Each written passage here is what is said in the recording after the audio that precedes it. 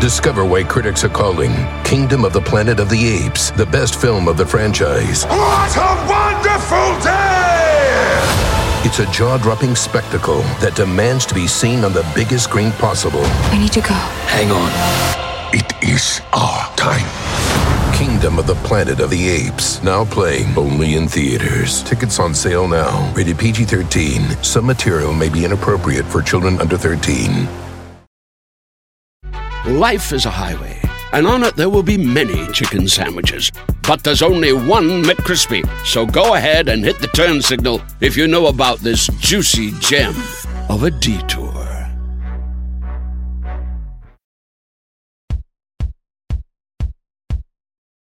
Hello, everyone, and happy Pride Month. This is Matt Apodaca, and welcome to Earwolf Presents, featuring an episode of the show I host with Heather Ann Campbell and Nick Weiger, Get Played. Each week, Earwolf Presents brings you a new episode from the Earwolf universe of podcasts, and today you'll hear an episode from our old format where we discussed Caper and DeCastro, the first video game to include LGBTQ plus themes. Be sure to check out Get Played in our Patreon series, Get Animated, at patreon.com/getplayed, and coming to Stitcher Premium very soon. Thanks for listening. Goodbye.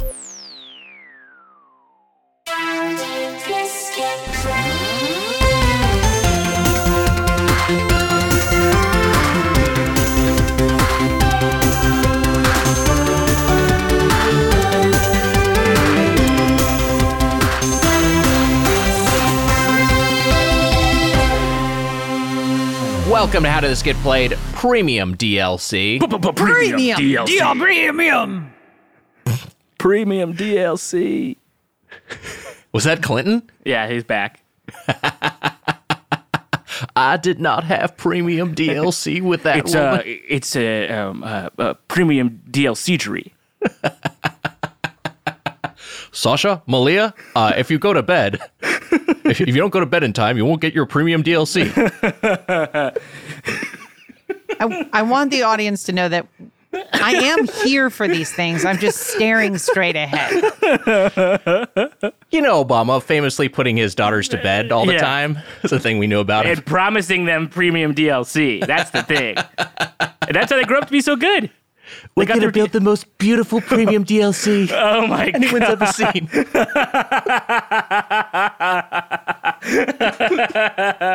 Oh, still no. Here. I'm still here.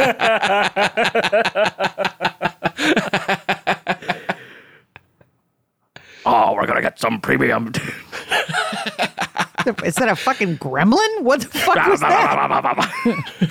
It was a bad Nixon. The bit's It was a good done. Nixon. I liked it. He doesn't deserve proper parody.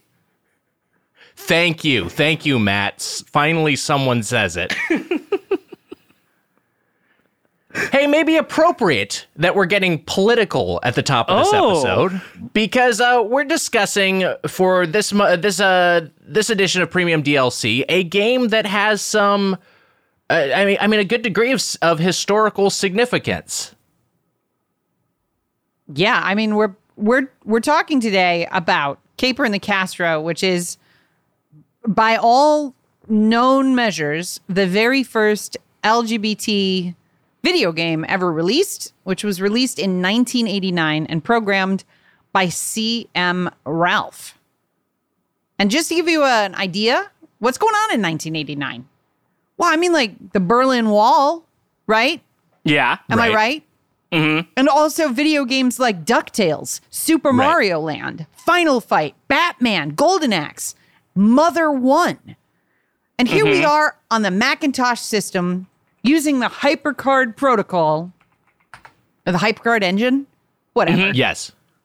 The very, very first gay game. And that's on the title screen for this game. On the title screen, yeah.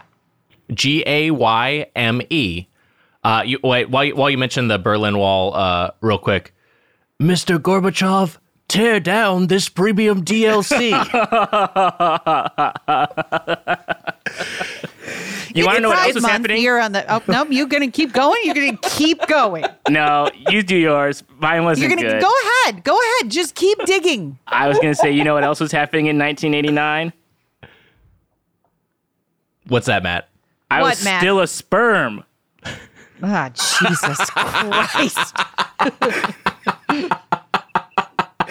Or an egg. I'm not sure which. I guess, a little bit of both. Yeah, who knows? Mother Nature's a mad scientist.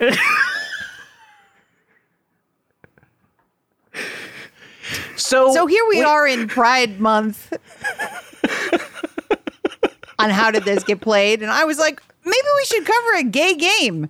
And then Nick, maybe it was Apodaca, one of you guys found this game that had been released in 1989. I'd never fucking heard of it. Yeah. And it's historically relevant. You can play it in an emulator in a browser, although I did try and get it running on my Macintosh Classic 2 and couldn't figure out how to swap the disk image in. Anyway, the point is, can I say what I was shocked about with this game? Please. Yeah. The lead is a lesbian. Yeah. It's a lesbian. Yes. You play the role of Tracker McDyke. Great. A lesbian Heather will handle private saying detective. the protagonist's name in this episode. Tracker McDyke is a lesbian private detective who's trying to find her kidnapped drag queen friend, Tessie LaFemme. Mm-hmm. And it's based on the historically gay San Francisco neighborhood, the Castro. It's a Zork-esque, not Zork, but point-and-click adventure. Yes. Where you got no inventory, which was great, because every time you die, you start from the beginning, but you can go immediately to the place that you were moments earlier. Yes. Puzzle solving. Don't like that. And it was released for free as charityware, and players were asked to donate to HIV/AIDS charities back in the day. This was apparently also one of the first games, or only games, to reference the AIDS pandemic back in the 80s. So this is significant on all fronts. Right. And it was it's distributed weird. kind of via BBS's bulletin board systems, which are, if you're a young person like Matt, you may not have ever had an experience with. I dabbled in BBS's just a shade in the 90s. But it's kind of a precursor to, internet forums, which are kind of precursor to social media. That's an okay way, I guess, to describe it. But yeah, a lot of this was an initiative, or basically wholly an initiative, a personal initiative of CM Ralph to make this game on their own. Yeah. It's wild. There's like old newspaper articles and stuff about the release of this, and like the way that you would get this game from the Washington Blade, it says, Caper's a lot of fun and available free online via modem. From Glib, the Gay and Lesbian Information Bureau. It's also on sale as a Macintosh shareware disc at meetings of the Pink Triangle Computer Alliance, the new national lesbian and gay computer user group for owners of IBM or Mac computers that's headquartered in Maryland. Like, the way to get this game was either to like modem a specific phone number or go to a meeting and get it like handed to you on diskette. Yeah. Like some kind of like contraband. And it was originally a gay game, and then it was reprogrammed and repurposed to be a straight game so they could sell it. Right. Yeah, it re-released as Murder on Main Street, the most generic sounding thing, and basically just like, it was made very straightforward. As opposed to straightforward. It was made for straight. I can do it too, guys. I can do it too. I like it. I'm Abraham Lincoln. Yeah.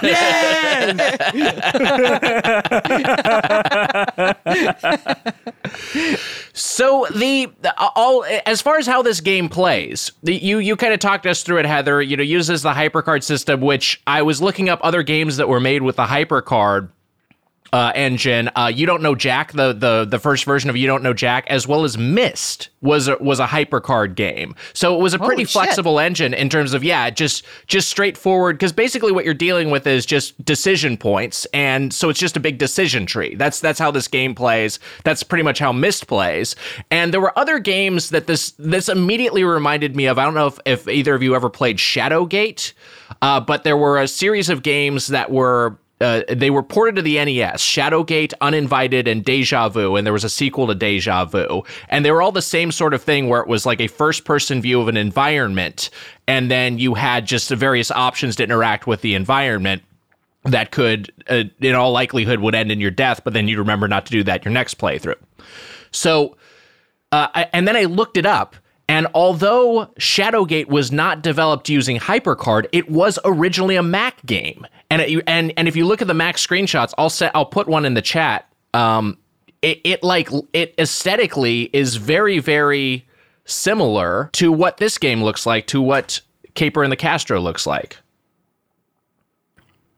Oh yeah. Oh yeah. Well, I guess a lot of the aesthetics of a lot of early Mac games kind of looked the same. Sure. A little bit. There's only so much you could do. Yeah. Although Prince of Persia doesn't look like this. So yeah, you know what, Nick? I'm going to give you this one. I'm going to let you have it. I love it. That's all I wanted. That was honestly one of the things that I loved about, because, I mean, I think we all played this game the same way on the Internet Archive, archive.org, in the software section. And one of the things that I loved about it is that it doesn't just emulate the game.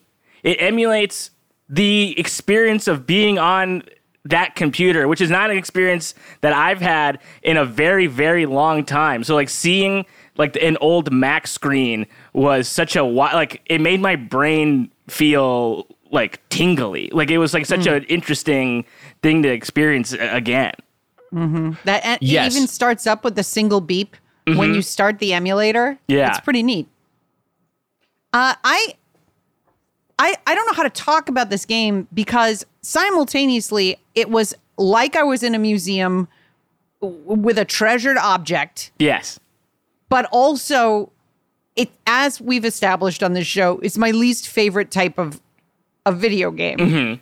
Like, one of the things that you do in the game, you have a set system of interactivity. So you have like lockpick, lighter, magnifying glass, binoculars, gun. You can't use the lockpick on most locks, but you can shoot most of them with a gun in order to get inside, which as a human player, if I'm seeing a locked door and I use the lockpick on it and it doesn't open the door, I'm like, well, okay, I can't go in there until some event happens later. Yeah. And then finally I got so frustrated that I looked up a tutorial and I was like, wait, you shoot the thing? You have a lock and you shoot it even though you have a lockpick? Come on. I mean, because these are, I think, famously also not one of my favorite types of games, but this one really clicked for me because I think before I even tried to use the key or the lockpick, I was like, well, I'm just going to try to shoot this lock. Right. If I have a gun, I'm going to try to shoot it. And so the fact that I had the gun and I like realized I could use the gun for more things like fairly early on in my play, I was like, okay, so like I think this, I don't know, it just opened my mind to what I was allowed to do more like throughout my play. You can also use the gun like a lot. Yeah. Like you can shoot bottles off of the back of a bar. You can shoot a window open. You shoot a window open. Do you shoot the trash can or do you light the trash can on fire? I can't remember. You can light the trash on fire when you find the trash. Yeah. It's just a lot of shooting. Yeah. It does say at certain points, though, it's like, put that away. The game like scolds you. Like, no need for violence. That's what it says. And it's very, very funny. That was also something I really liked about, I mean, the interface of the game. Some of these games I feel like I don't know, like the games that I think do this similar thing and try to be funny don't always hit for me.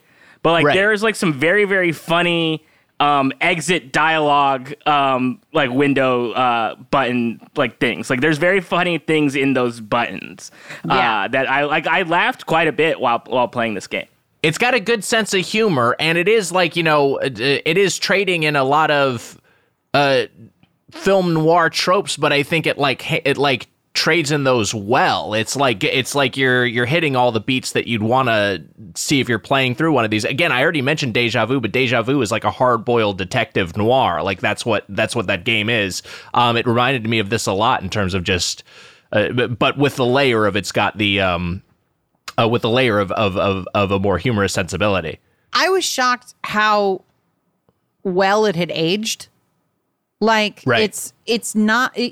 I know that it's full of a bunch of references that we don't get that were specific to the neighborhood in the late 80s. But there's a lot of other stuff that just is like, oh, yeah, that's still happening. Like, for example, there's a moment where you're in I think it's the bad guy's office, and up on the wall is honorary membership in the Men for a Whiter Male Society. Yeah. Yes. And then in parentheses, the detective's take is this is enough to make your skin crawl. And I was like, oh, man. That's still happening. That's, yeah. Right. There it is. That hasn't changed. The villain Dulligan Straight Man, which I felt a little subtweeted, but all right. Sufficiently dragged.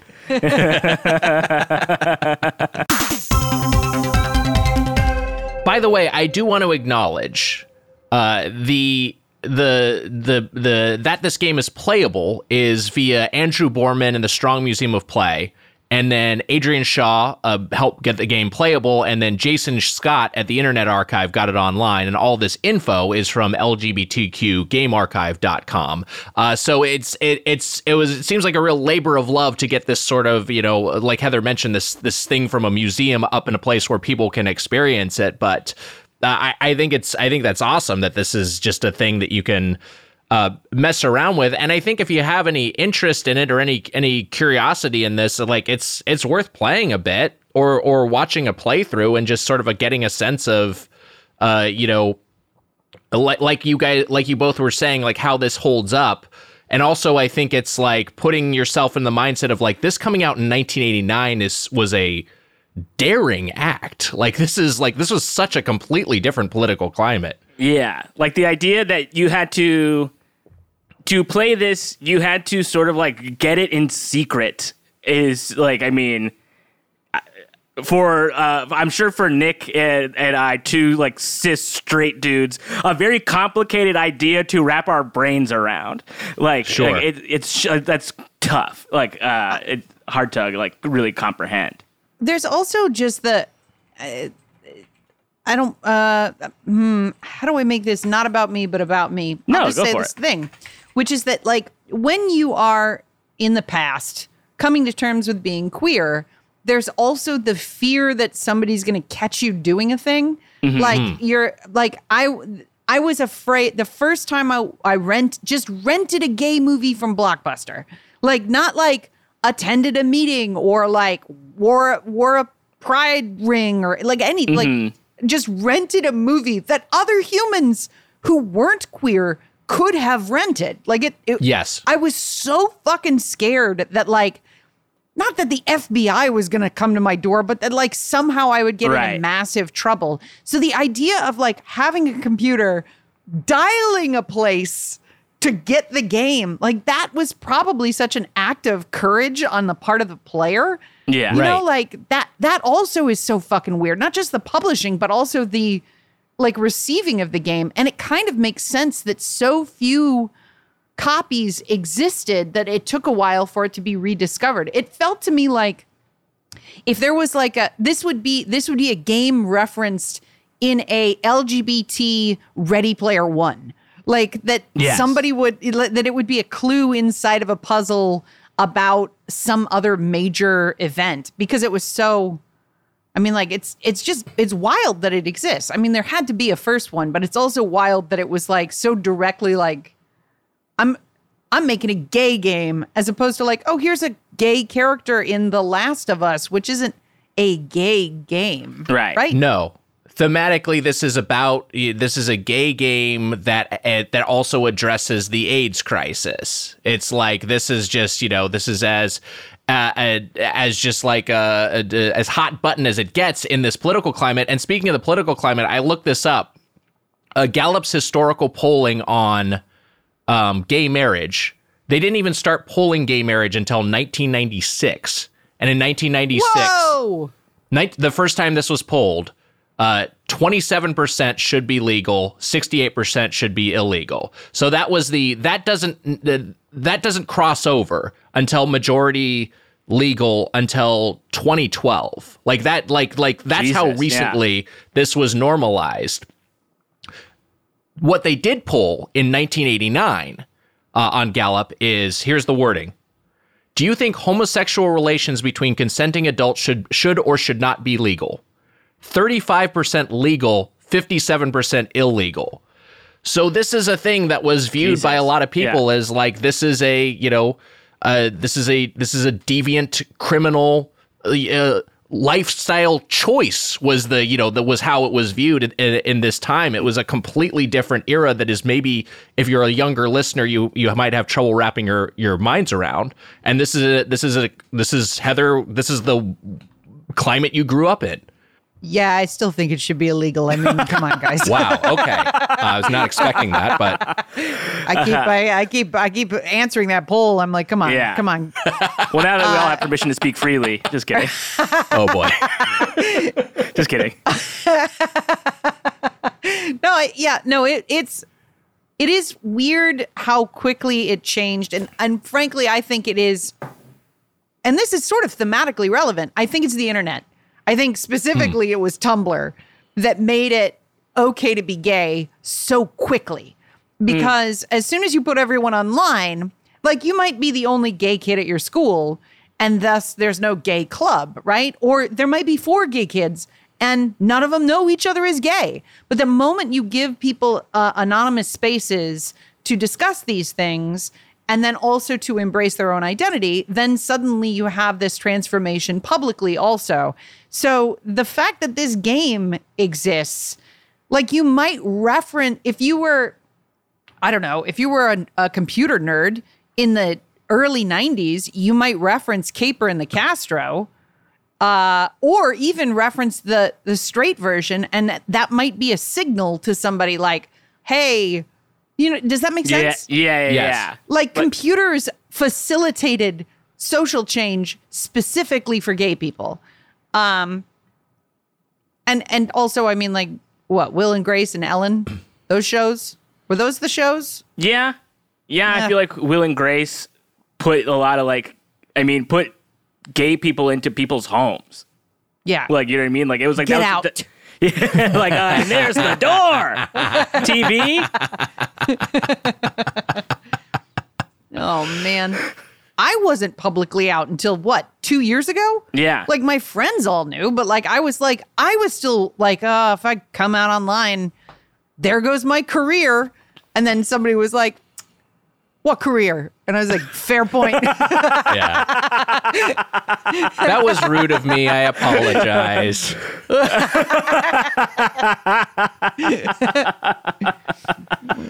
So the development of this game reminded me a little bit of Stardew Valley's development, just in terms of it seemed like CM was facilitated by a very supportive partner who helped them out financially while they worked on this. This is, again, from the LGBTQ Game Archive site. When I saw HyperCard's capability, I thought you could tell a story with this. You could tell an interactive story with this. And so they did. Over the course of a year, with a patient partner bringing them food and supporting them, they worked on the game. I worked on an 8-hour-a-day job in Silicon Valley, and I would come home and work myself in our studio room, bedroom, and work on this game just manically. And that went on for a year. I guess the difference is that this is CM was working a day job at the time, but also just like, that there was this amount of just like kind of isolation and putting themselves fully into this project that was totally a labor of love that ended up resonating with a bunch of people. I like, just in terms of like just history about this game, I like in this one news article that I found from 1989 that CM Ralph has a quote. Ralph says that only 2 people have solved the game so far, a 14-year-old boy and the reviewer. Well, that was such a thing, because there are some pretty obtuse ciphers that kind of can trip you up if you're trying to play through this and don't have a walkthrough. And I think that was such a big thing with adventure games, with point and click games, is that oftentimes it was like you were socially disseminating solutions to puzzles, or if in a more commercial release, it would be like you'd find the hint book and, oh, that's the only way I can get through this, is that I've famously, like we've talked about this with Leisure Suit Larry, but they sold more copies of the hint book than the game itself because people were pirating the game and then buying the hint book to figure out how to get through it. Man, those were wild times. Those They weird really were. days. Like I know Matt barely has any understanding of time because he's been around for so little of it. Yeah. But I'm still getting it. But Nick and I think we're born on the cusp of online, like in terms of like we are forming long-term memories while first experiencing chat rooms. And it cannot be stated enough how big the change was. Like, Yes. the internet made everybody, I think I've said this on the podcast before, effectively psychic. Like, suddenly you were hearing the thoughts of literally everybody on the planet. And there is definitely a before and after for that process. Like, it's crazy. This And we've game learned was we neat. should not be doing that. We've learned that that's bad for everyone. Yeah. I think not to get into a broader philosophical conversation on a DLC episode, but I do think that there have been so many significant positive changes because of the internet. For sure. For example, the LGBT transformation culturally, that it is hard to peg the internet as exclusively bad. I think it is chaotic Sure. neutral. Like, it's really just dead center. Yeah, you wouldn't want it in your party, but it makes everything more interesting. I think it's just a fascinating thing to experience, and I don't know. I mean, like we talked about maybe doing this as a full episode, as a normal episode, and I think we kind of just all mutually were like, it's strange to be like, we're gonna review this game because it's more like it exists, and it's awesome that it exists.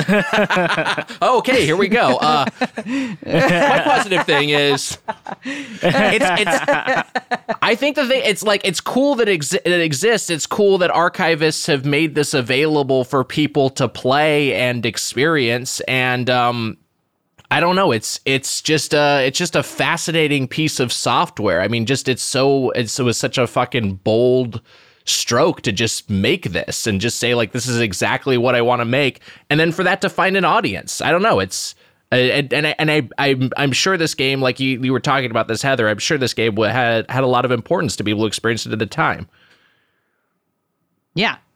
I know we reached out to CM Ralph as like potentially to be a guest, and they were like, they Googled our show and were like, it sounds like you're going to make fun of this because our show is worst and weirdest. Yeah. Yes. But on the off chance that they listen to this episode, that somebody else has a Stitcher Premium account and like rips it for them, it's really cool and brave and awesome that this happened. And what a neat thing to be able to. I mean, it's just cool that we can play it. Yes. Yeah. What stuff has been lost, guys? Like, we can't even download PS Vita games anymore, right?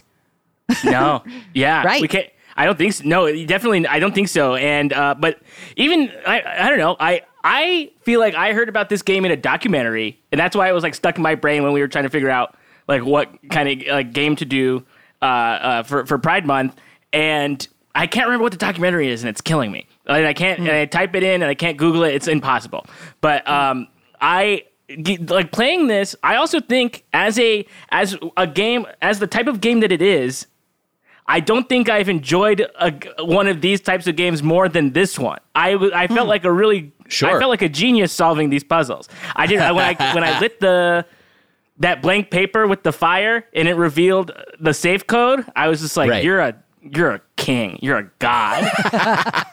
You're the best detective that's ever lived. And also, I will say, I died a bunch of times, and every single time that I died, I laughed and laughed because it was truly very, very funny.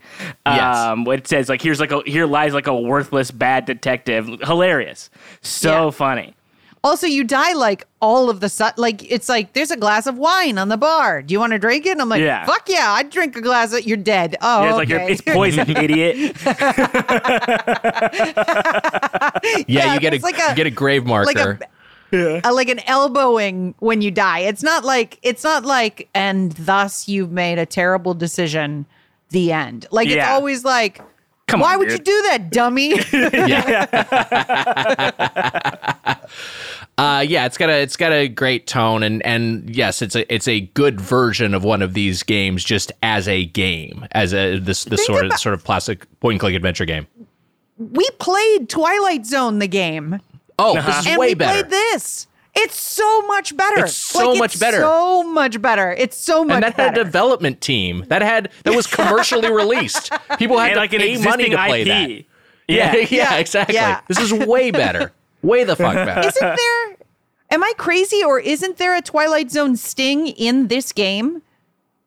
Did you guys play with the sound on? I got too far. Yeah, no, I didn't. I swear there's a Twilight Zone sting in the game too. Like you do a thing and like you'll hear like a pop,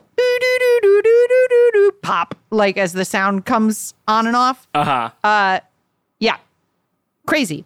10 out of 10. Are we doing that? What are we doing? You can give it 10 out of 10. Like. Yeah, I'm gonna give it a 10 out of 10. I'm gonna give it a gay out of gay. Okay, well, you'll give it that, and I think Nick and I will. I'll stick with a 10 out of 10. Yeah, we'll give it 10 out of 10. Caper in the Castro, check it out. Maybe we'll post the link to if people want to play it on our social media. It is an interesting experience. And hey, that'll do it for this episode of Premium DLC. Be sure to follow us on Twitter and Instagram at GetPlayedPod, or send us an email at getplayedpod@gmail.com, or leave us a voicemail at 6162-PLAY. That is 616-275-2933. Happy Pride. DLC you later.